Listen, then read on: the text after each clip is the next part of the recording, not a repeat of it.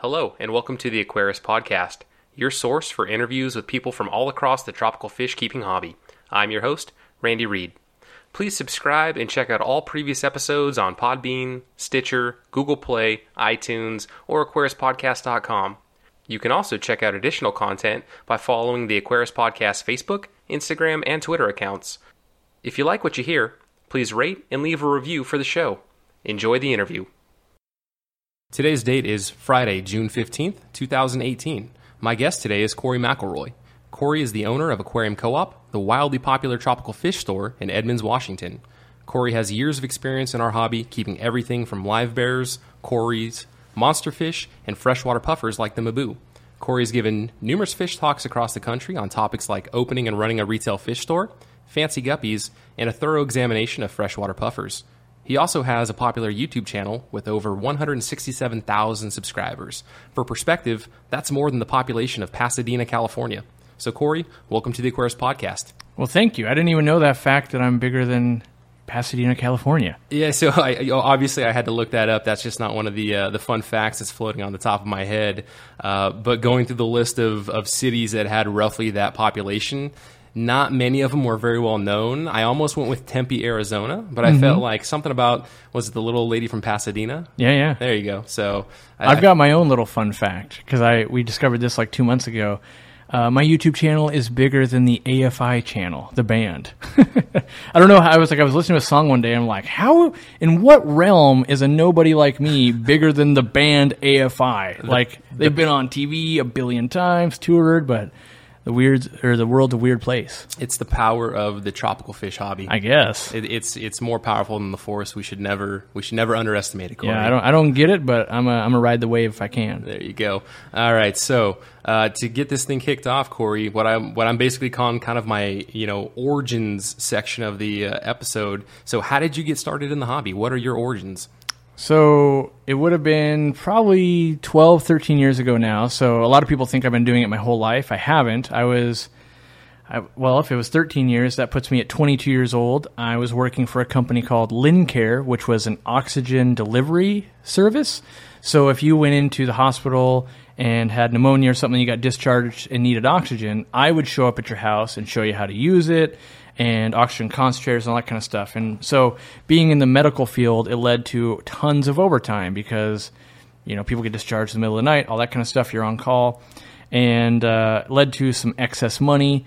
And I had a buddy who I used to game a lot, and we'd kind of like burnt out on World of Warcraft, I think at that point, or we were burnt out / the wives or fiancés maybe didn't want us to play anymore because it was consuming our life, but he had a 72-gallon bow-front aquarium there. It was planted, tons of different tetras, and I had been eyeing it and going, oh, it's so cool for weeks. And then one day I asked him how much work, and he said, there's no work at all. And what I didn't know at the time was he had like a really good balance between plants and the fish, and so he was almost doing no water changes at all. And that's kind of my philosophy. I try to get to that as much as I can, because when I was really young, my aunt had a 10-gallon tank with like 3 carnival goldfish that was always pea soup green and that kind of stuff. And that was kind of my thoughts on an aquarium until I saw, this stark contrast to that.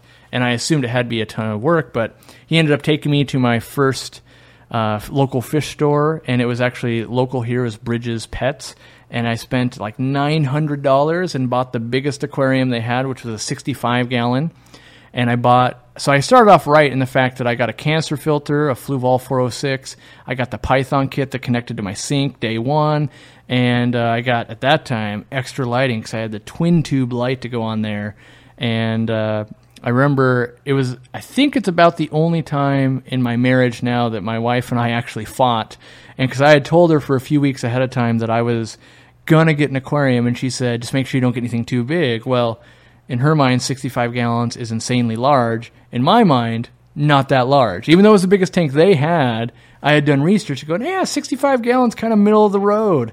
And I still tease her about today is like 65 gallons would be one of the smaller aquariums we would own. So I feel like the first fight with the spouse over the fish tanks is usually the worst. Yeah. And then after that, once you, I don't want to say you win, but once you progress beyond that, I think they just kind of hands off the wheel and they just kind of try to go out of sight, out of mind as much as possible. The ultimate no-no, which I know this now, but I know at the time was, don't put it in the bedroom. That's where I made the big mistake. Like, it could have gone anywhere else except for the bedroom, and I thought, like, well, I want to watch it all the time. It's going to be amazing. And without consulting her, putting it in the bedroom, that was the sticking point. Not so much how big or the money was irrelevant because I worked a ton and I had obviously earned it, but yeah, don't install a big thing in the bedroom without consulting your spouse. So it was this sheer presence because you had a canister filter, so it's not like it was noisy. Yeah, it was quiet. I mean, there was, kind of a decent amount of light, but she came home from work and we were like installing and it was not a good time. And same house or same duplex we were renting at the time, I got more and more into it as I joined my local club, and we ended up putting, for anyone that's been around for a while, AH supply lights, which were power compacts, and they had the German technology bent reflectors. And so it was an insane amount of light because I was running two 96-watt power compacts over the 65, and it lit up the entire bedroom from outside, even with the blinds closed. There was like, it was like an alien movie, where the lights usually coming in, except that was coming out, and my neighbors had to assume we were growing weed or something because it was nutty, but it was super awesome. And obviously, hindsight being 2020, like, look where it's led now. Like, it's obviously my career and all that kind of stuff. So what did you have in that tank?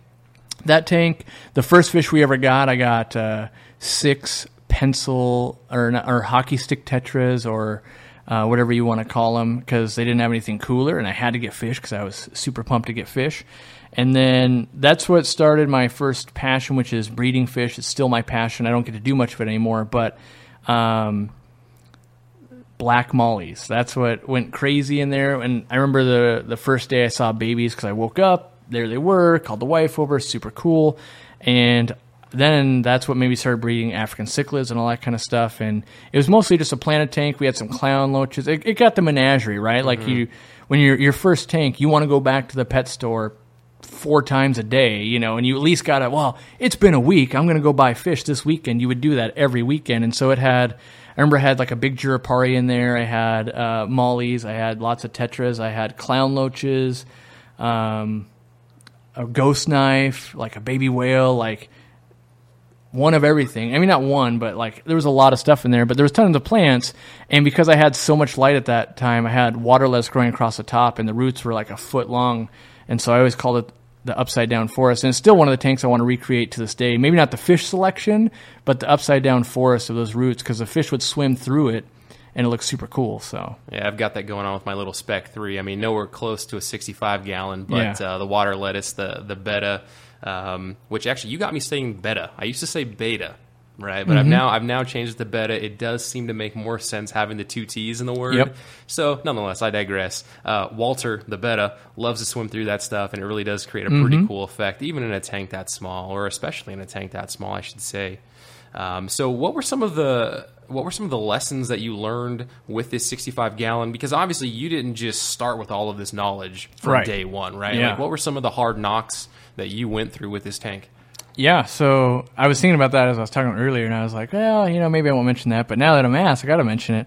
I learned very early on, if you don't put a sponge on the intake of a power head, it sucks up clown loaches.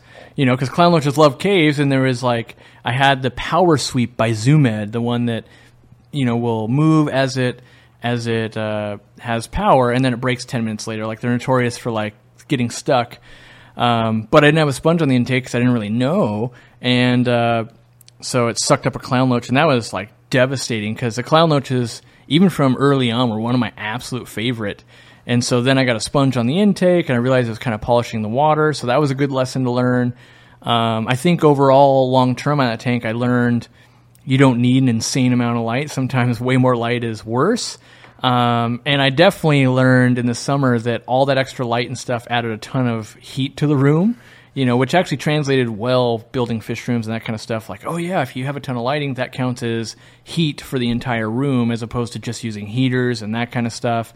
And so I'm trying to think of I mean, I definitely learned lessons where I don't remember the gravel I started out with, but I know at one point I replaced it with Home Depot sand because that's, the internet, you got to do that, right? Like, sand's so much better. And I know I tried mixing it at one time, and that was terrible. Yeah, it was cheap, and like, yeah, going to do that. It's going to look awesome. And but it didn't grow plants nearly as well. And I'm trying to think of, I know I definitely went through like more filtration is better, so I ended up putting like a bio wheel on the back of that thing, even though I had the canister, because more is better. And it's hard to remember all the lessons, but I usually think you learn best from mistakes. Like, oh, how'd that go horribly wrong? I want to piggyback on your intake sponge, and maybe we'll use this as an opportunity to sell more intake sponges for you or whoever the heck is carrying them right now. But so on my 75 gallon, I have the AquaClear 110, and I decided to run that without an intake sponge. I'm like, you know what? I've got enough. I switched out the media inside the filter itself with sponges.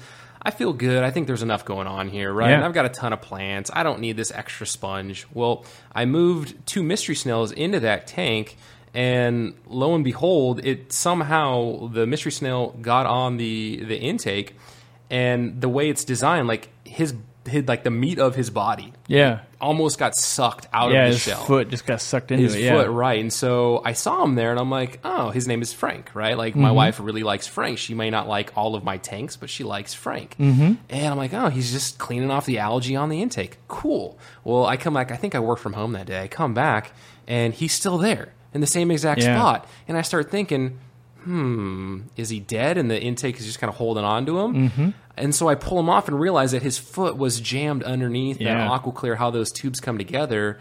And I put him in a different tank that was not nearly as much flow, just a different setup. And he stayed in his shell for probably the next 4 days. I thought I was going to lose him. He's fine now. Come to find out, he's a she, and she lays eggs. Sure. So if ever there was a public service announcement from this particular episode, if you have a hang-on back filter, get the filter sponge.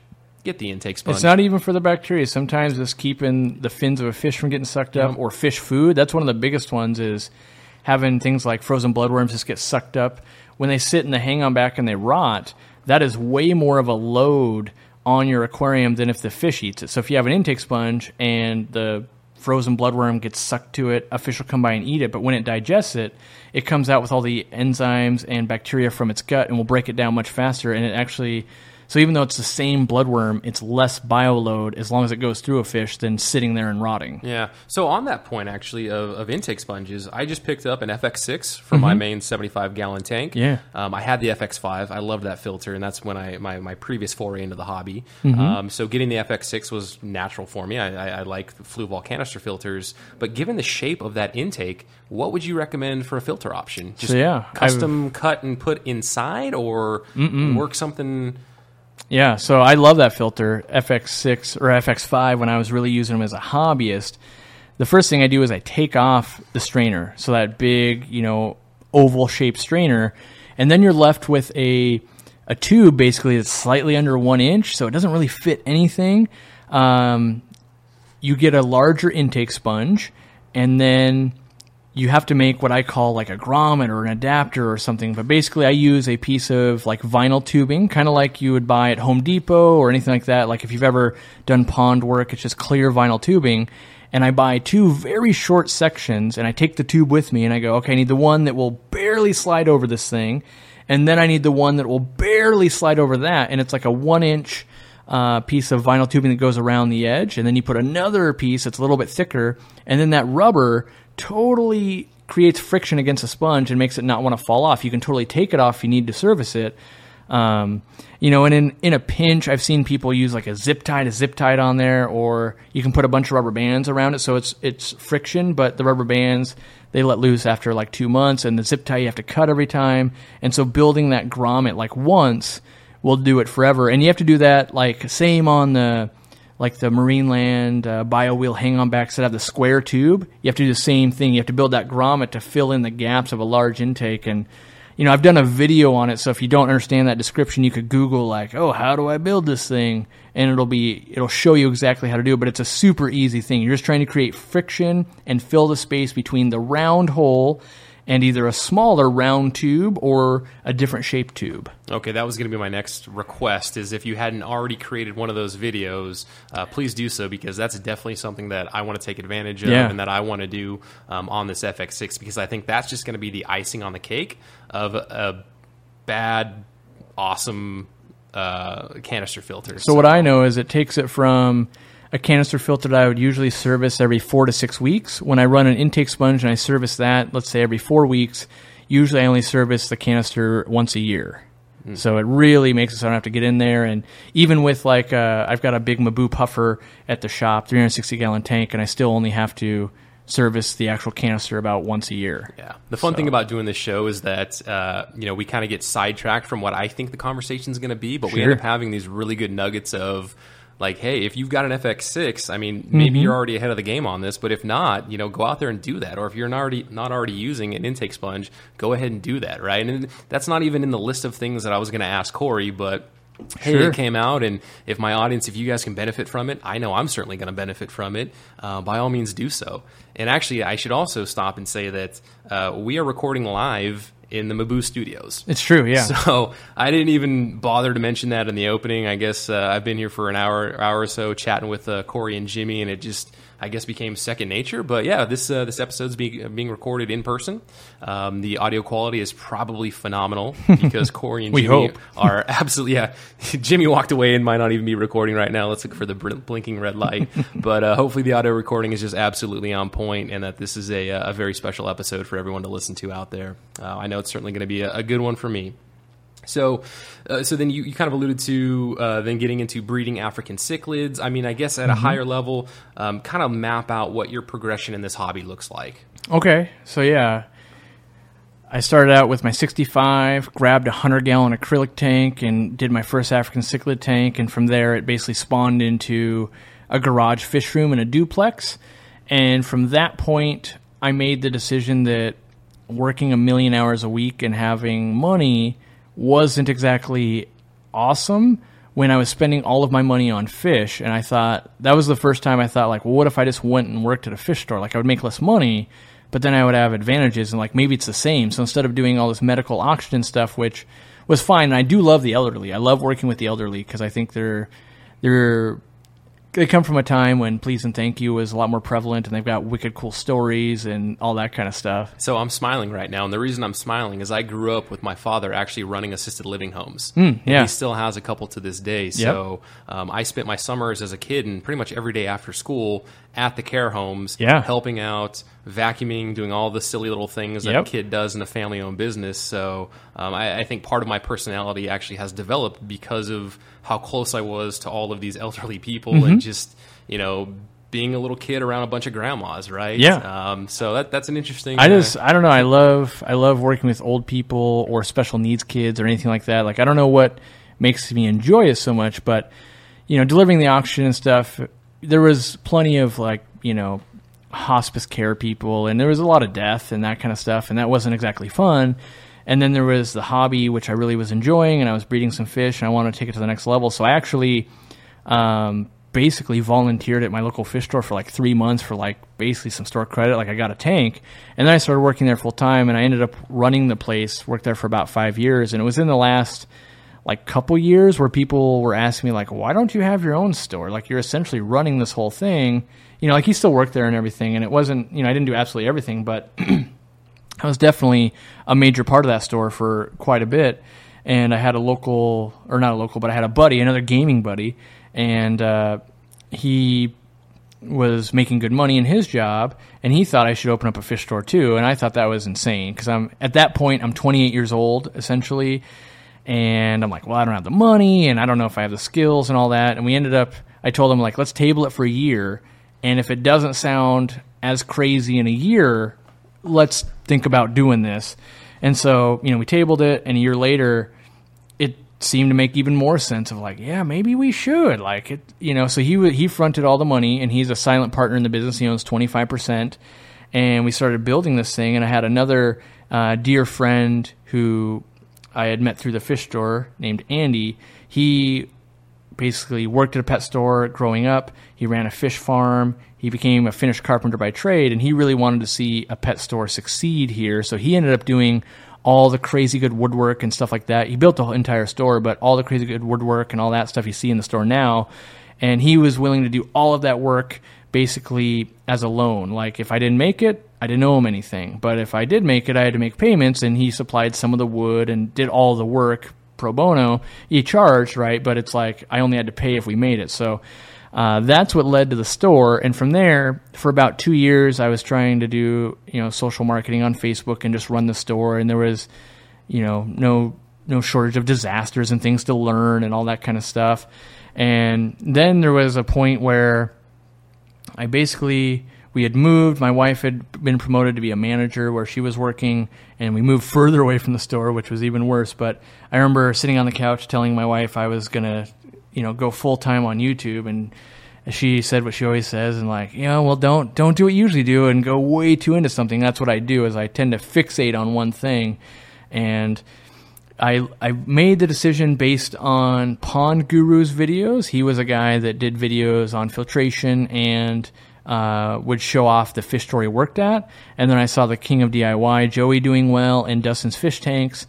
And at that point, I didn't even have a YouTube account. I was the guy that would let's type in the King of DIY and see what the latest videos were, because I haven't watched in a month or something like that. Where are we time-wise? Is this 2010-ish, 12? This would be, so the first 2 years of my store. So if we're at 2018 and I've been open for 6 years, that's going to put it at 2014? Okay. Yeah, about 2014, I think. Yeah, that's when I think about my YouTube channel. Yeah, I started in 2014, and I started making videos. And if you look at some of the oldest ones, it was I was culturing Daphnia in my garage, and I was using a Transformer Ultra phone, which was horrible, right? But it's the only thing I had, and at the time, it's that's what YouTube people do, and I had gotten a good way to culture Daphnia inside. And looking back now, it's terrible, but at the time people were man, this is amazing. And that I ended up doing some more work on YouTube, and it was, I think I was, let's say, up to 1,400 or 2,000 subscribers. And then I ended up having to take a 6-month break, maybe even a little bit more, because we were looking for a house, because I didn't really want to build more of a fish room or anything there. I had some tanks in my office, but I didn't have a whole lot of time, and we knew we were only staying there while we looked for a house. And so we ended up finding a house 6 months later, moving in, all that kind of stuff. And that's where the Mubu Studios is today and all that. And so I knew I was going to have a ton of content because I was going to build a fish room. And my main goal then was not to promote the business, which seems weird, right? Because it's you knew you were going to do that. But then my main goal became, I want to be the guy that documents how to build a fish room, because I would watch a ton of videos and see amazing things in other people's fish rooms and totally wonder how they did it. So I made an absolute ton of videos, lots of long videos where they're 45 minutes or an hour of everything I did in a day, so that you could see how to run airlines, how you run drain lines, how you drill aquariums, how you set up power, how you do all the things, how you evaluate, do I need more dehumidifiers, all this stuff that I hadn't really seen being done. And that built a following, and it built a weird following, because it was people that wanted to watch, kind of a fat white guy that loves fish yammer on for 45 minutes to an hour, which was a huge time commitment. I didn't realize what I was doing at the time.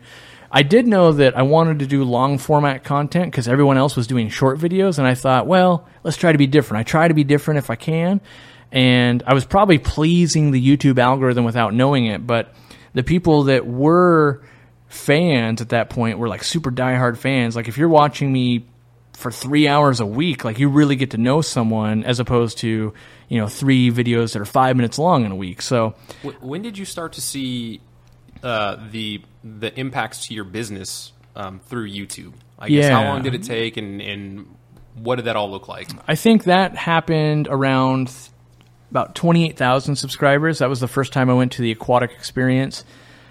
And that's how I remember it, because I had 28,000 subscribers. I was meeting people, and people were coming up to me, and it was the first time where they're oh my God, I love your content. And of people I didn't know, the locals, because I still worked in the store at that time, they'd be oh, that was a cool video you put out last time. They'd come in, instead of leaving a comment on the video, they would come in and talk about it. So I had that, and that was normal to me.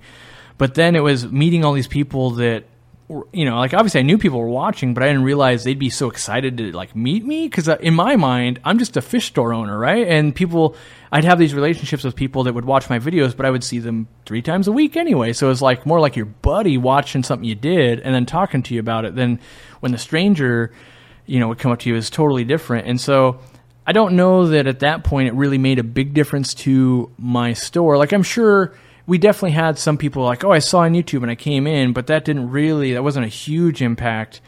And then we started selling, I think shortly after that online, we started selling some fish and that kind of stuff. And what we learned was I could list my entire inventory of fish online and it would sell out overnight because people really wanted to ship. And that was like an unmanageable situation. And I learned it made local customers very angry when most of the tanks have already sold stickers on it. And it was a terrible amount of work, a lot of emails, a lot of calls.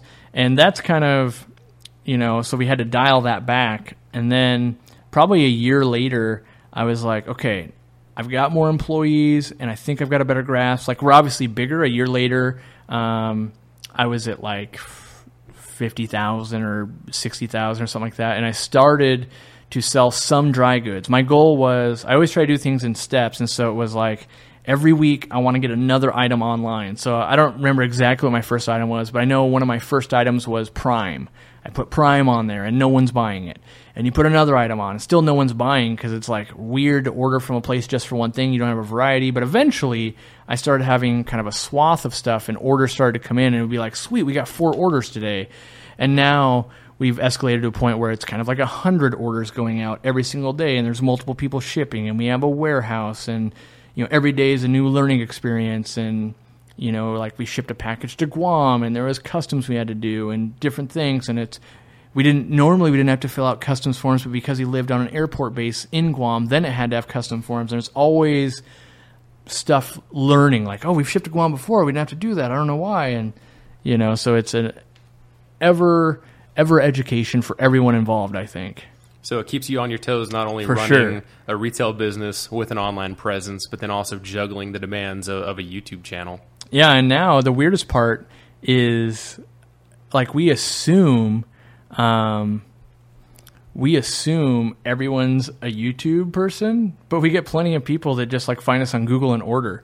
So it's like, we'll be like, yeah, just watch the video. And like, what are you talking about? You know, and they'll have no idea that we have like a YouTube channel. And to this day, I would say more than half of our retail customers have no idea I'm on YouTube. Because we don't advertise it at all in the store or anything, and they're just like local people that live there, and they're like, cool, we have a cool fish store, and they have no idea of like, oh, there's 700 informational videos and that kind of stuff. Yeah, I can't remember. So when I got back into the hobby, because obviously doing Google searches for local fish stores in your area of where I'm going to go to pick out my selection, and sure enough, Aquarium Co-op pops up on Yelp, and I wasn't looking at any YouTube videos at that time, so I'm just not sure if I came into the store first or I watched the YouTube first, or the chicken or the egg. I'm not sure which one came first, but I think when the realization that that store does have a YouTube channel. And it's kind of a big deal in the hobby, and it's in my backyard. Yeah. And then I start this podcast, and I talk to a guy like Flynn, and the awesome conversation with Flynn. I would encourage people to go and check it out. But he comes across the border from Canada to come to your store, and I mean that's just awesome right there. It's one of the reasons I work with Flynn as much as I can, because his dedication at a 14-year-old is through the roof. And I can always respect something like that. I'm like, wow, you're willing to drive, you're willing to do all this work, you're only 14, and he's a kid that's been doing YouTube for like 2 years.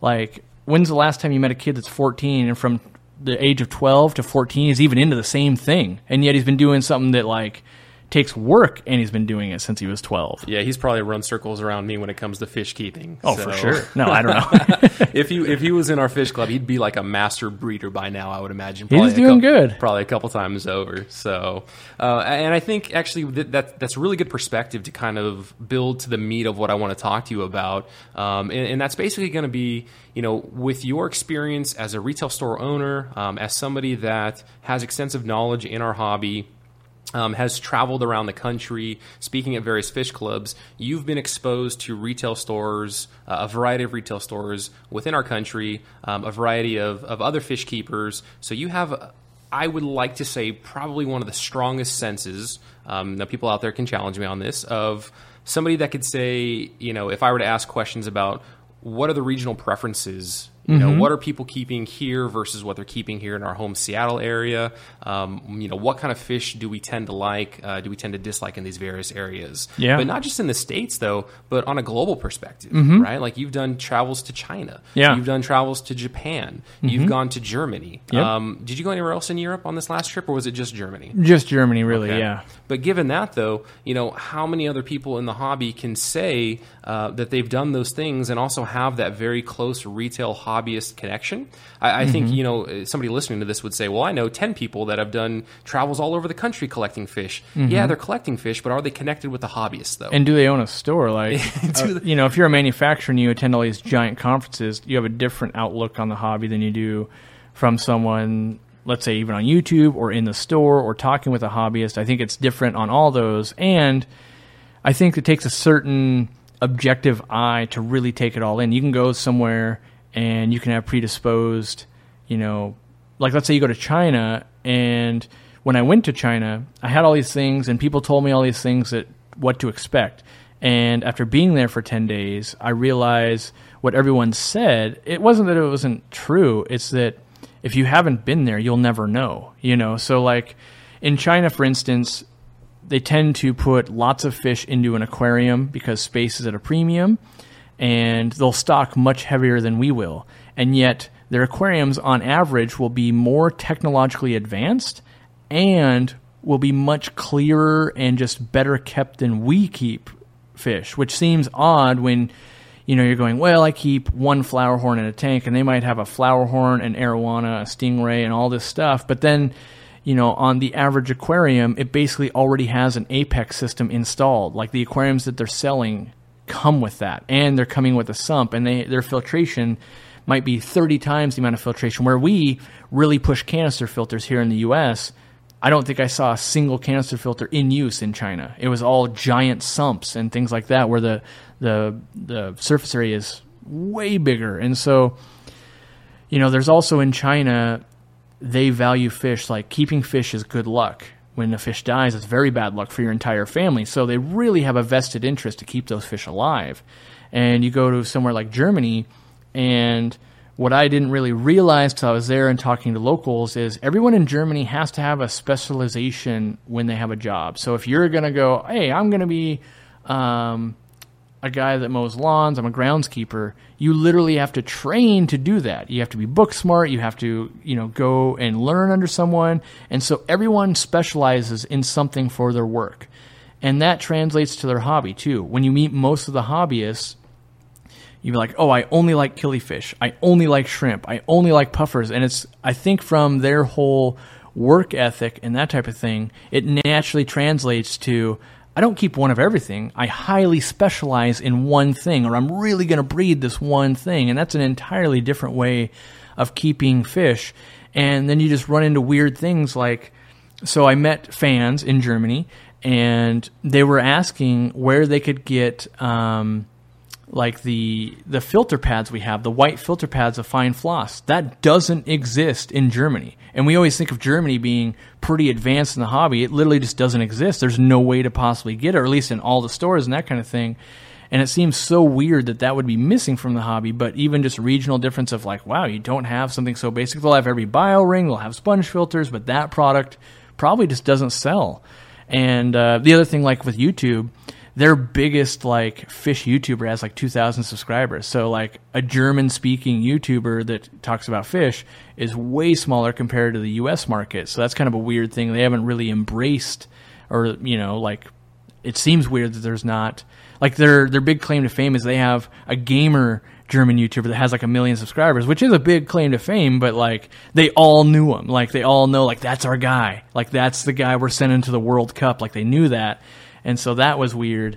And then in Japan, you go, and they seem to really be into planted aquariums. They have Amano and that type of thing, and there's lots of ADA stores. And in general, the worst store I saw in Japan is the best fish store I've ever been to. Like their fish stores are immaculate, very well kept, very thought out, super efficient on space, and the employees really cared. And in general, when you go to Japan, like their demeanor, they're super helpful, super nice. And I think their culture, that carries over into their fish keeping too. So, like, and I don't want to put stores down, but you go to an ADA store in Japan and then you go to one in the United States and like it's night and day difference. It's almost like going to an ADA store and not going to an ADA store. Like there would never be a speck of algae in an ADA store. Every tank would look like it's competing in world competition. Like it's just on another level there.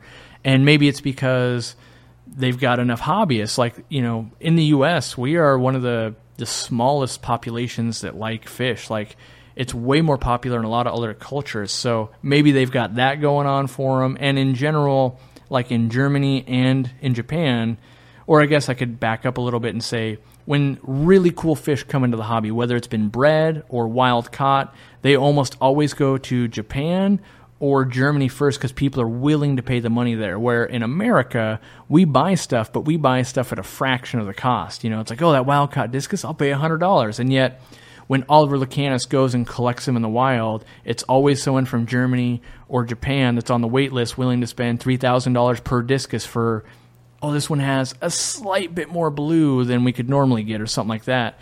And then you come back home to the United States and we, in my opinion, from what I can see, we're lazy. Like we like fish, we love fish, but we want it to be easy. And so on the West Coast, if we have softer water, we typically have apistos and discus and planted tanks. And then in the Midwest, where you have a lot of that harder water, we have a lot of African cichlids and big Central and South American cichlids. And then like down in Florida, you would think with all the fish farms and stuff, you'd have everything. But when I was there, I went and collected fish and all that kind of stuff. And I figured it out from collecting fish why all the stores are saltwater.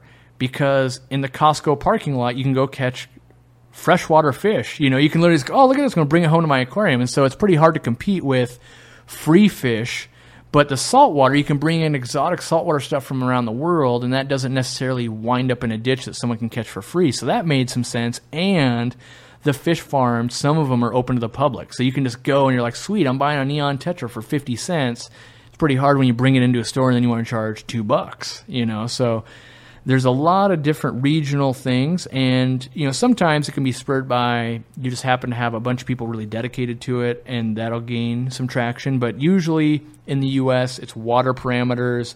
And I think in the rest of the world, it just comes down to what's popular. And, like goldfish are very popular because they're also good luck and that type of thing in other parts. And they've got some presence here in the United States, but the average person on the street that says, oh, goldfish are dirty. That's the reality. So, yeah, it's, I could speak on lots of stuff, but that's what I've noticed is that every place I go is different and they do things differently. But the weird part is, there's this international language, and that is fish appreciation. You don't even have to be able to speak the same language. You can point at something, and you can instantly know that they know that that's awesome, and you're both going, yes, that is awesome. And, at the end of the day, another fish keeper is trying to do the same thing we are. Keep it alive, enjoy it, maybe breed it, do whatever. And, sometimes, like, there's countries like India and stuff where they're having power outages all the time. Like they have other obstacles of like, oh, I got to make sure when the power goes out and it's ridiculously hot, how do I keep it alive? Maybe I don't keep this cool water fish. And so there's just different things to worry about around the world. Yeah, that's actually something I hadn't even thought about as far as from the global perspective is that, we're very blessed with a stable power grid.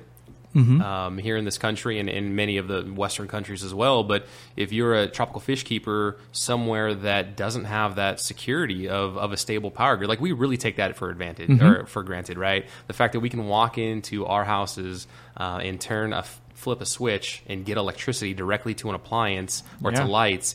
I mean, that is, that is a luxury that other places don't have. So to think, all right, well, when the rolling blackout rolls through here at 2 o'clock to 9 o'clock at night, what am I going to do? Is my battery charged for the air pump or whatever the scenario is? I mean, I've got a good customer in Puerto Rico, and they were out of power for like 6 months. And you think about power, and you can think of ways, like they don't have to really worry about heat. It stays warm enough. And he would buy tons of batteries from Amazon to run the battery-powered air pumps. But you don't realize how difficult something is until you're in the situation. Like, he thought he was prepared. What he didn't realize is there was no good water. So, like, even water that was in a pond would then be used with bleach to be used with water to, like, cook and drink and that kind of stuff. And, like, so how are you doing water changes on his discus tanks? And he's had all these exotic fish. And so you think you're ready until you're like, well, I didn't realize there wasn't going to be water coming out of the tap that was suitable to be used and that kind of stuff. And so there's a lot of crazy stuff. And they're asking me, he's like, well, do you think we could take this pond water, bleach it, and we know we can, like, boil it and cook with it, but do you think we could, like, dechlorinate it and use it for the fish? I'm like, ooh, that's kind of brutal. Like, I think so, yes. But definitely try it. Maybe not out on the discus first and that kind of stuff. Meanwhile, you don't even have light in the house or whatever. Like, you got to go by the daylight coming in, and there's just, lots of weird logistics. In that situation, I mean, what's the alternative? Like, there's probably going to be a point where you have to try that nasty pond water with chlorine. And he's asking me for advice, and I'm like, I've never been in that dire of a situation, and it comes down to, like, you just got to try your best here, man. Like, that's all you can really do. So in your experience, let's talk selection, right? So as a hobbyist, I feel like we have a pretty good selection of fish available to us in America, right? Whether it's through Aquabid or it's through your local fish stores. It seems like, if there's a fish out there that I want, I can probably get it in this country if I'm willing to pay. In your experience in these other countries, like I think of China, Again, this could be a very narrow opinion just based off of a few videos that I've seen, but it seems to me like everybody either keeps an arowana, a goldfish, or a flower horn. So they're all very popular. Yeah. But I would maybe say that it's like cars, right? So maybe in America you say pretty much everyone's driving like a Honda, a Toyota, or like a Ford, but we could import any car we want. And it's just like, if you look at the road, you're going, yeah, it's a majority of those. But then you start looking like all the other fish or all the other cars that are there. And I think it's the same way in China that, you got to remember that they have an insane amount of population per capita. They have more fish keepers than we do. And they've got fish farms and all this stuff going over there. So in my opinion, I saw way more diversity of fish in China than I do here in the U.S. I mean, I saw stuff I've never seen before, like these rummy-nosed tetras that have like a metallic scale. So think of like an electric blue ram, how it's got that real shiny blue. Now replace that with silvery white on that thing. It looked way better than any rummy nose we've ever had. So let me frame it this way. Is it more natural or line bred in their selection? And I guess when you go to the store initially, I mean, are these things that are readily available in the tanks for them to take home? Or is it something where, like you said, we can get money talks, we can get anything into the country? I guess from a what's in stock kind of option. I would say anything I saw there was easily you could just buy it. Like you just like, oh, there's a tank of 500 of them. There's 500 because you could just buy them. And still at a bigger selection than what we would have in our stores. Well, like when I went to the like Goldfish Market Street and these big not conventions. I just want to say like shopping districts, really. And so think of it like, what's your best fish store? And then maybe you're like, yeah, it's 4,000 square feet. And then be like, you go to one of those streets in China and then go, sweet, now there's 170 of that store in one row, and they're all competing against each other for the best stock, the best price, the best presentation. And I could find almost anything. The things that were a little bit harder to get a hold of would have been wild-caught stuff. And I actually think it's not that you couldn't get it. It's that there's so much other cool stuff that you'd be like, why? You'd be like, oh, I saw 35 different black diamond stingrays and then platinum gars and platinum red tails and like all this stuff that is $3,000 to $20,000 here in the U.S. And you're like, oh, it's all over the place. Because one, they're breeding it over there and it's popular and that type of thing. But like there wasn't nearly as many African cichlids. But without testing the water, I would wager their water isn't as conducive to it. Like, that's what I bet. I'm like, oh, African cichlids. And that always comes down to the consumer. If it's hard for the consumer to keep alive, it's not worth it for the store to offer it. It's like, oh, if they keep killing it, now I'm selling you fish that keep dying. What if I just sell you all these other fish that thrive in your water? Oh, now I'm the guy that has fish that really live. So then on average, you would say then for the things that they have readily available, and let's not say the wild-caught apistogramma that is super, super rare to get, but on average, would you say that their fish prices were less expensive than here in the States? Yeah, Okay. definitely less. So in my opinion, cheaper, quality was higher, selection was better. Like it just, in about every single way, was better. Yeah. I mean, I think we freaked out, or some people freaked out when you shared it in your video, but they almost have like a ready to go section For right? sure. Where the fish Japan are already, has the same thing. They're pre-bagged, right? So none of this consumers are coming in and maybe they're going to buy, maybe they're not. Like they are geared up to turn fish inventory. They are pre-bagged, and I think some people that saw that reacted in a negative manner, like how dare they keep fish in that small bag? But as you explained, it's only for that 1 or 2 hours before that inventory turns. And I'm sure there's things that don't sell that quick, but you can't know. I mean, assume you were in Times Square in New York, if you've ever been there, and there's like 1 billion people, and every time you breathe in, you're breathing someone else's exhale. That's what's going down at these fish markets, except all those people that are around you, or imagine you're at a concert, they're all there to buy fish just like you are. There's that many people. Like, it's hard to get in and out of these places and move around. That's how many people are buying fish, and that's the scale you can't wrap your mind around. And then the other part, as an American, it's so different. That's what we have a hard time with. Like, so it seems super weird, like, oh, China, they must be abusing animals. And then you go, well, Japan's doing it too, and they don't abuse animals. And then you go, well, okay, let's say they're both abusing animals. It's like, well, they're doing the same thing in the rest of Europe, where it's like, most people don't realize tissue culture plants and even normal plants are now in refrigerators to buy at the fish store. They're not in the Planet Tanks. Like, they're in blister packs. You open up the refrigerator, you pull it off, and you buy it. Like, that's, and we see it creeping in a little bit in tissue culture and stuff like that, and a Petco and a PetSmart, but the grab and go kind of lifestyle is much more prevalent outside the U.S. In the U.S., here in a fish store, we expect to walk in, be mentored by someone working there, get the wine and dine experience, and then give the money and then leave. Where in some of these other cultures, time is money, and so we need to get in, get what I need, get back home, and actually utilize the thing. And I think that's just a foreign concept that we're used to.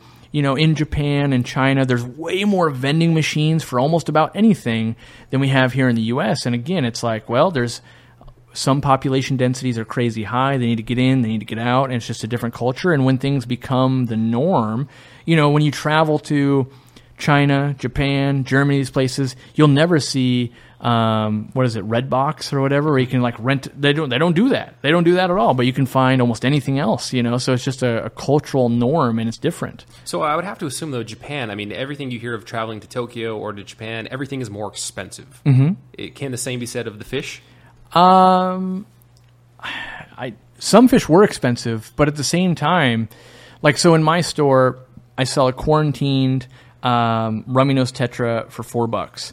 In those stores, they were selling for $1 US, right? And they looked amazing. Again, the quality, like most Japanese stores you went to, you couldn't see a disease or a piece of algae anywhere. Like, I don't know if they had giant quarantine facilities or what they were doing, but they would be immaculate. But then there'd be some fish where like, dang, that is crazy expensive compared to the US. And so it was just different. And at the same time, like, you kind of got to remember China, Japan, Korea, like, they're all closer. A lot of these companies that are, or not companies, a lot of these countries that are really producing fish, it's less freight to get them there, as opposed to getting them all the way to the U.S. And so, like, especially if you're in the Midwest, a lot of times the fish have to land maybe at LAX, and then they have to get shipped to the Midwest, and then it might be a 5-hour drive to get to that airport, and then get them back to the fish store. That's way more travel time than maybe, it was only a 12-hour flight for, to go from here to here. So. Yeah, talking with Eric Martins from Discobee on the subject of importing and just dealing with breeders in Asian countries, he basically framed it that they would much rather deal with their neighboring Asian countries who are willing to pay higher prices because those particular shrimp are in higher demand there than deal with Americans who want to negotiate, and then you have to ship it all the way across the Pacific Ocean. Like, they would just much rather deal with those Asian countries that are close to them or closer proximity. Yeah. I mean, there's things like Japan's known to have the best goldfish. China makes goldfish, but Japan's known to have the best. And what we actually know is that you can get the same Japanese goldfish, but you get them from Korea, because you can basically take a overnight ferry between the two, and it's like, oh, so they go over there, they grab all these high-end strains, they bring them home, and they breed them, and then it's just like being in Tokyo is like being in London or New York. It's very expensive, and then it's like, oh, some of these other countries it's much cheaper, and labor's cheaper, and so you're getting the same quality but at a cheaper rate.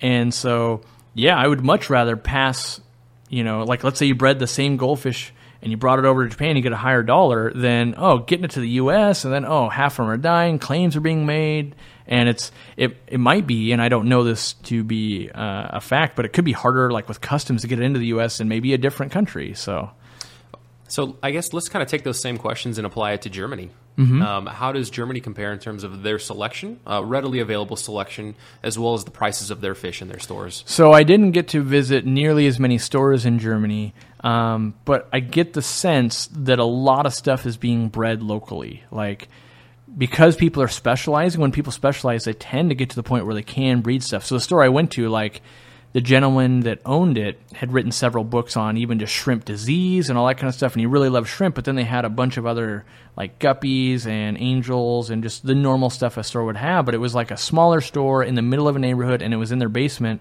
but legit set up like a store. So it'd be like, go to your friend's house that has a basement. When you get down there, it literally looks like a retail store, and Joel and I were like, this is a little bit weird, and the guy was showing us around like, this is how they are, like that's, this is how it's done, and no one else thinks it's weird, and that's just the way it is.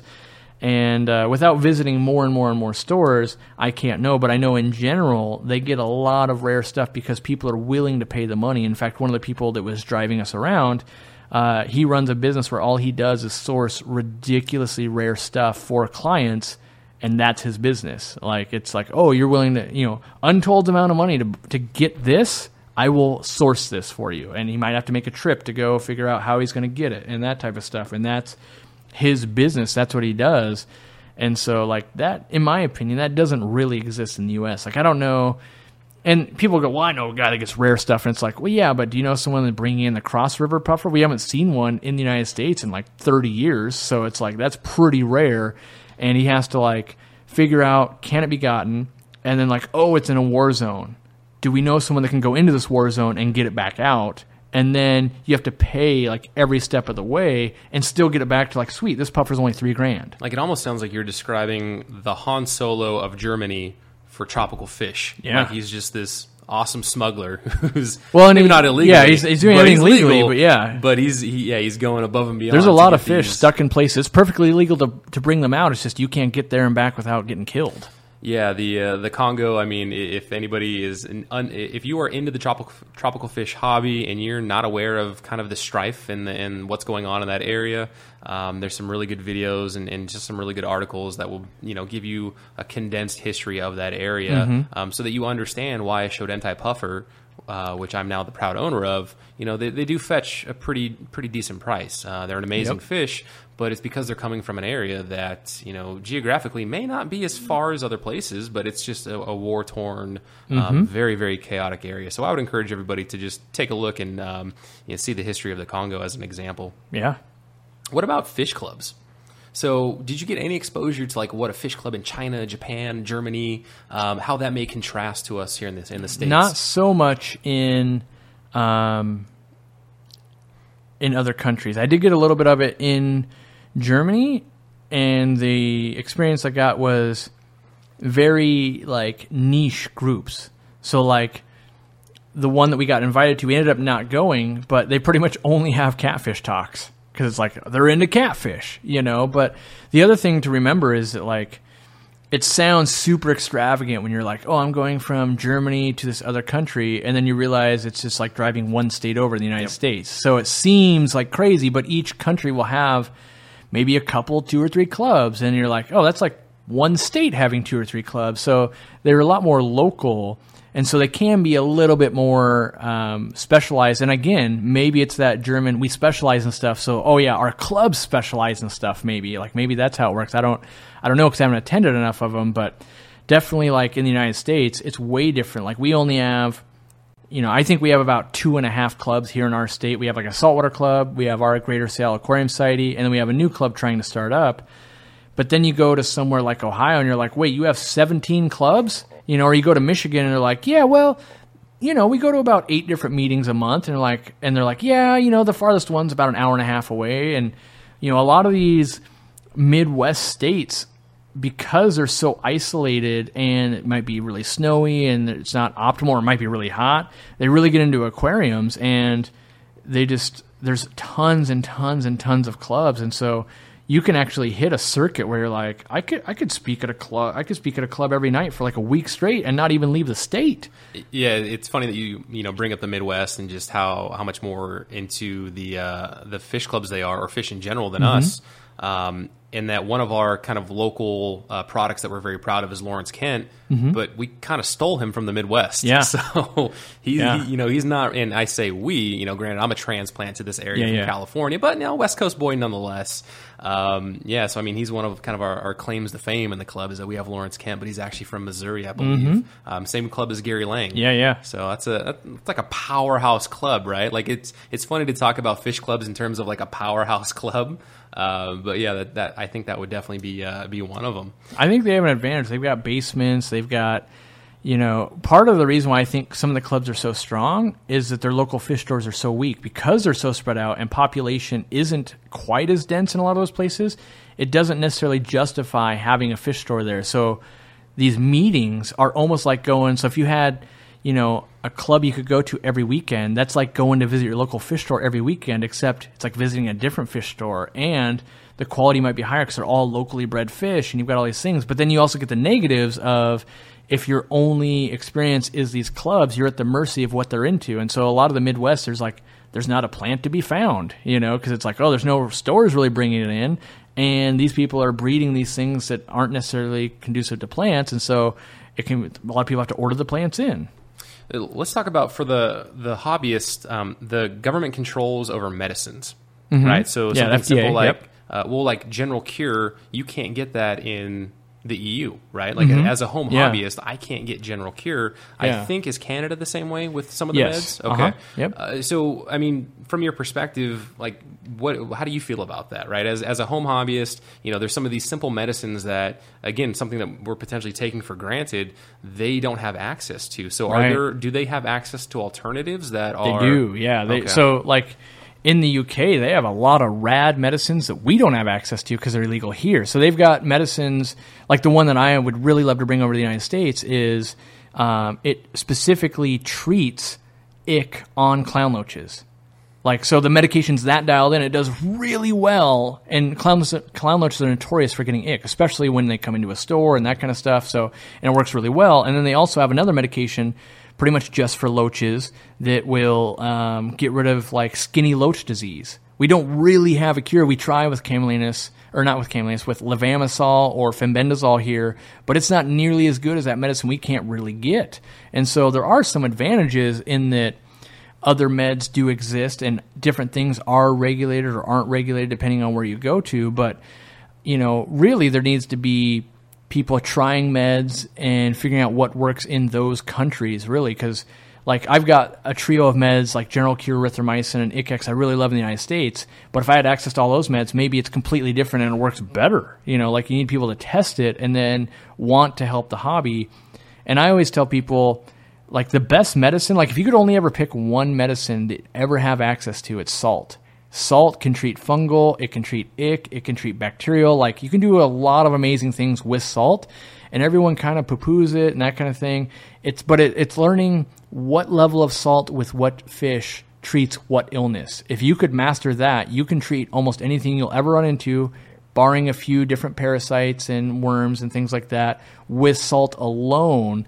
But the problem is, you mention one thing and you go, oh yeah, well this amount of salt for this tetra, and then someone tries it with a different tetra and it kills it. And it's like, well, was it an African tetra or was it one from the Amazon? Like, those are very, very different. But in the home hobbyist mind, a tetra is a tetra. A rasbora is a rasbora. So it sounds like any listeners out there that are dying to etch their name in the annals of tropical fish keeping stardom, you need to put together the chart of salt treating what in what species, share that with the mass fish keeping public, and you will forever be loved and cherished. We were using a lot of salt before we developed our med trio, but there would be things we'd run into where, like dwarf anchor catfish, a 10-gallon tank with like a pinch of salt, they would die in like 20 minutes. Like just a pinch of salt. They were so sensitive to it. And for like no reason, you'd put like fish that come from the same area and they would do fine at way higher concentrations. So it was something that we could never really share through the YouTube channel because there'd be enough things like, who knew it was going to kill that in 20 minutes? Like we don't want to be known for killing fish. It is crazy effective for probably 90% of fish out there. But then there's that 10% of the unknown, and as a legal entity, it's like we don't want to get a bad reputation. Like you're killing X and Y all the time, and it doesn't really play nice with plants. So you got to have a quarantine tank. Yeah, so it sounds like maybe there's a crowdsourcing opportunity for people all across the country or all across the world to, don't just willy-nilly experiment, but document observations. Somebody out there start putting this together, right? So maybe one day we'll have an app where you say, this is the fish I have, this is my tank, this is what's going on, and maybe at the end of the day it'll spit out an amount of salt for you to use. All your troubles, maybe they go away. Yeah, I mean it's fish farms have used it for a very long time, and it's known that's why a lot of fish get bred in brackish water. And then they brought over to freshwater because the brackish fights off so much stuff, and there's so few parasites in brackish water. So it's known to work, and we use it in humans all the time. Like if anyone's ever got a piercing or something like that, they're like, oh yeah, use saline water and that kind of stuff. Like we know it works as antibacterial and antifungal, but it's all about how much good are we getting from the salt versus how much harm are we causing and what levels. And we also need, like, not only do we need to know, like, okay, it's this much salt gets rid of ick on this platy. Let's say it's a tablespoon per gallon, but what if half a tablespoon got it? Because then now we know, oh, the cardinal tetras and the platies will both live at half a tablespoon. So it actually takes a ridiculous amount of work, but someone to do that would revolutionize the hobby. I would like to think that fish collectors out there or ichthyologists that are naming fish would then give you a species to have your name just be forever remembered. Like the Randy Reed-eye rainbow fish would just be awesome. I feel like it'd have to be a brackish water fish. That's a good point. But who keeps brackish water fish? Well, no one does. Though? That's why it's kind of an oxymoron. Like, I've got a fish that no one will ever keep named after me. Oh, but at least it's named after me, though. All right, Cory, so to wrap this up, I want to ask you kind of one more question. Sure. Where do you see the hobby evolving over the next decade in the United States? In the United States, where do I think it'll go? So obviously, I spend a lot of time in retailer talks and that kind of thing, in the industry talks. And what we know is the largest buyer now is actually the youth. So basically, people under 20 years old, their spending power is now greater than basically elderly white people. In the fish hobby? In the United States, or like not industry specific, but overall. Okay. Like basically there is enough youth, we've had enough kids, like the baby boomers had enough kids that them spending $20 at a time now outweighs the baby boomer spending money. Where the baby boomer might go, sweet, I'm going to buy that 200-gallon aquarium, I'm going to spend $3,000 setting this up. But for every one of them, there's 400 people spending $20 at a time, and that's $1,000 more, right? So we know as an industry, we need to target these $20 purchases. So in general, the youth live in smaller places. They typically don't own a home. They rent a place, and they move a lot. And because they're younger and the way that work is now, we typically change careers every couple of years, and so they're moving. And so we need to sell them nano tanks, and that needs to be cheaper, and we need to gateway them into the hobby. And yes, maybe some of them progress to be that whale of a customer, but the money is now being made on, let's sell $100 kits and let's sell millions of them as opposed to bigger tanks. And so stores need to transition knowing that. They need to know that the best place you could probably be advertising right now is Snapchat, wherever that under 20 demographic is, which is not YouTube. That's not where I'm at. It's not Facebook. It's actually Instagram and Snapchat. And we know if those where the marketing dollars are, one, as manufacturers like wake up to this and know this, they're going to start changing the products they offer, and then stores will start changing. And so I see it going towards smaller aquariums, not necessarily only nano, but let's say the average, like I always thought when I built my store, the average big aquarium for a family would be a 55-gallon. People would say like, oh yeah, my friend Mary, they have a huge aquarium. And you'd get there and be like, yeah, it's a 55-gallon. I think that's now going to become like the 29-gallon. I think the 29 is going to be like, whoa, that's a big aquarium. And then people have lots of like 15 and 20 gallons. And we see this in the industry where we have the Fluval Flexes coming out. We have all these tanks between 10 and 20 gallons coming out in different shapes and sizes because it's a cheaper price point. It's something you can drain and kind of pick up and carry to the next house. It kind of fits in the studio apartment or the office, that type of thing. And so I think fish that fit inside these aquariums is where the hobby's going. It's, a lot of people want to say, oh, well, like it's okay. Let me tell a story. It's funny to sit at a retailer talk this year and people in the industry are saying, so, I think plants and shrimp are the next big thing. And if you're in the hobby, you're going, yeah, that was the next big thing 10 years ago.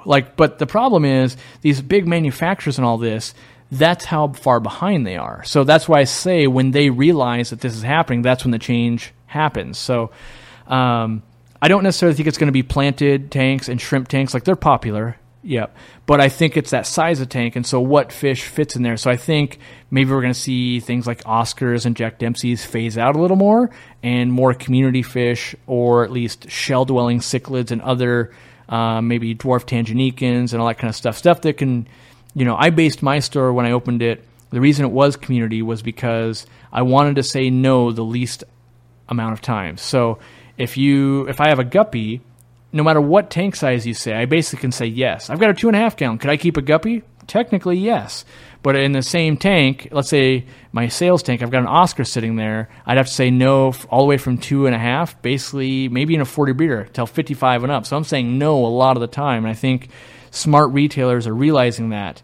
Let your staff say yes as opposed to saying no all the time, because the person that wants an Oscar you say no to, they also are magically attracted to the Jack Dempsey and the silver dollars and all these other big things. And so you end up having an employee that's really good at saying no, where if you filled your store and they fall in love with something, you'd say yes with everything. That's a money-making scenario. And I think the hobby is going that direction, and it has to be in that direction if a retail store wants to stay in business. I think the footprint is going to have to shrink on stores. We're watching this happen with PetSmarts and Petcos, where they basically want a satellite store that's about 1,000 square feet. We can get you everything overnight. It'll land there. Come pick it up tomorrow. As opposed to 20,000 square feet, we have a bunch of people on the floor and we have everything in stock. As it gets more expensive to move stuff around, they're realizing that cost benefit maybe is not worth it. And they don't have enough staff. How many times have we been in a chain store where it's like, well, I'm the weasel guy. I don't really know fish, but I could catch that for you. And so it's hard to staff. And I think all those factors are going to push us towards smaller aquariums and, I think more aquariums. When I polled my customers about 2.5 years ago, and this was my retail store, not necessarily YouTube, so it was my retail store, the average person owned 5 or more aquariums. They weren't necessarily big aquariums, but 5 or more. That might be bettables. It might be 5 gallons with bettas, but 5 or more. And I think that's a stark difference from where we were, where people had owned 1 or 2 much larger aquariums. And in the trends, we're seeing that large aquariums just don't sell nearly as easily as small aquariums do. And as those dollars shift, retailers will respond, and when a retailer responds, they always end up bringing stuff that can fit that. Like, it doesn't make sense to go, yeah, we're moving 100 Fluval Spec 5s a month. Let's keep re-upping on the Oscar selection. Like, those two don't go together, so it eventually, where the money goes, retailers have to go, and that's where the hobby ends up going, because when you get a new person into the hobby and they walk into a fish store and no Oscars and Jack Dempseys are even available, they don't really know they want them. So naturally, there's going to be more people keeping what's offered. And as chain stores and stuff like that change their planogram as they have it, we'll see the hobby change. That's such a bittersweet thought on the direction. I agree with you, but as the listeners of the show know that I've had Oscars before. I love Oscars. Mm-hmm. I want to have them again one day. But at the same time, I mean, when you have an Oscar tank, I'm sorry, it's going to be my opinion, but they won't be as aesthetically pleasing as a smaller tank that has some selection of plants with some nanofish in it. I think that there is a visual aesthetic to a setup tank that's a little bit smaller with those fish than your 75-gallon, 100-gallon tank with Oscars and some fake plants floating at the top because the Oscar keeps pulling them out and redecorating his tank. Again, I say that with bittersweetness in my heart. I love the Oscar fish, but Cory, I definitely think that you're spot on, and I think we see those trends in the Facebook groups with the YouTube videos. And those smaller tanks, they're still pretty cool. And I know that there's a couple people at work. Actually, one of them was the gal, the Spheres ambassador on our tour. Yeah. I've already emailed her, and she knew a whole lot about that 600-gallon paludarium, about what was actually in that tank. And so when we asked her, oh, well, what kind of fish do you have? And she's like, oh, I don't have a tank. Yeah. I'm like, you can't stand here all day long admiring these fish, talking about them to people, seeing the reactions on people's face, and not having a fish tank at your house. So I've emailed her. I now have an outreach. It is my goal to get a fish tank. I'll be interested to hear what size. I've originally pitched a 10-gallon tour. I told her, the Petco, you can either go kind of the pre like Fluval packages, or you can do something like a 10-gallon on the $1 a gallon sale. Here's some filter heater options for you. I think she's kind of the standard millennial. She's going to be living in a smaller right. So I was going to say, to interview you, like, why was that the pitch then? Like, because it made sense, right? And that's where that industry is going to go. Yeah. Yeah. Mm-hmm. So, Cory, I appreciate your time. Thank you very much for coming on the Aquarius podcast. Before we jump off, though, if people are like, hey, man, I've never heard of this guy before, but I like what he has to say, why don't you go ahead and say how people can get a hold of you? And if they want to, peruse your selection of offerings online, why don't you go ahead and give us that rundown? So, we have a website, online e-commerce. We sell live plants, snails, lots of dry goods, that kind of stuff. And most of the things have videos to go with it. And that's aquariumcoop.com. And you can also look us up at Aquarium Co-op on YouTube, Facebook, Twitter, Instagram. We're pretty much everywhere. If you were to type in Aquarium Coop or anything even close to it, it'll start driving you towards there because we're lucky enough to have a big social media presence. And from there, we can start helping you. We have basically dedicated employees that are answering emails and helping with that. Getting my one-on-one time has gotten a little bit difficult these days, but we do a live stream. And it would sound very similar to what we just did here. And instead of Randy asking me the questions, it's the viewers typing in a question and I answer it the best I can. What have I noticed? And you can join, basically 1,000 other people firing questions at me. And we do that every Sunday at 5 o'clock Pacific Standard Time on the YouTube channel, unless I'm in a different country, in which case I can't do it. But we try to uphold that as much as we can. And you can always leave comments on the videos. We try and answer as much as we can. We can't get to everything, but if you read through there or you ask questions, other people will help you. And there's also the Aquarium group support on Facebook, which is a group I made to be basically advertising free. And like the rules are to promote the hobby, don't be mean to each other, and anything that breaks that, we just ban you. And so if you've ever been to a Facebook group before, you can be like, oh, you've got this fish in the wrong size tank, make sure we put their head on a pike. And this group, that won't happen. We will only respond to questions that you actually have, not chastise you. And if we see that going on, we'll remedy that. And the goal is you can come in a safe space, ask your question, and not be worried that you're going to be a noob that doesn't know anything, because everyone starts there. But we feel there's not a place where everyone can ask those questions nowadays without running into too much opposition. We don't want to see people leave the hobby because the people on Facebook were mean. We want to, help reinforce you're super into it. You might have too many fish in your 10-gallon, but you're really into it, and you just didn't know that African cichlid was going to eat that tetra. But now that you saw it happen, you ask us why. Maybe we explain it, and then you learn. And the goal is not to tell you need a 55-gallon tank. The goal with this group is that by the time we've explained what's going on, you'll tell us, hey, I need to buy a 55-gallon tank. It seems like the same answer, but it comes from a different way. We educate you, and hopefully you will learn what you need to do as opposed to just telling you what to do. Yeah, and I think, Cory, that's just perfectly in line with just grow the hobby. Mm-hmm. Grow the hobby. We want to get people into this hobby. We want people to enjoy the hobby and experience this incredible hobby that we have, and that is keeping tropical fish. And I think, Cory, I think that you are an embodiment of that spirit. I think that's what drives your retail success. I think it's what's driven your YouTube success. And I think that's what's going to continue to set you apart from others in this hobby, is that it is a genuine passion for the fish, for other fish keepers. And it's not one to tear people down. It's one to bring people together and build it up and just have a good time being in the fish fam and being fish nerds. So, Cory, thank you again so much for being on the Aquarius podcast. Hey, I appreciate it, buddy. Hope to be on again sometime. Absolutely. Thank you again for listening to the Aquarius podcast. As always, get involved in your local fish club, help grow this wonderful hobby, and have fun with other fish nerds.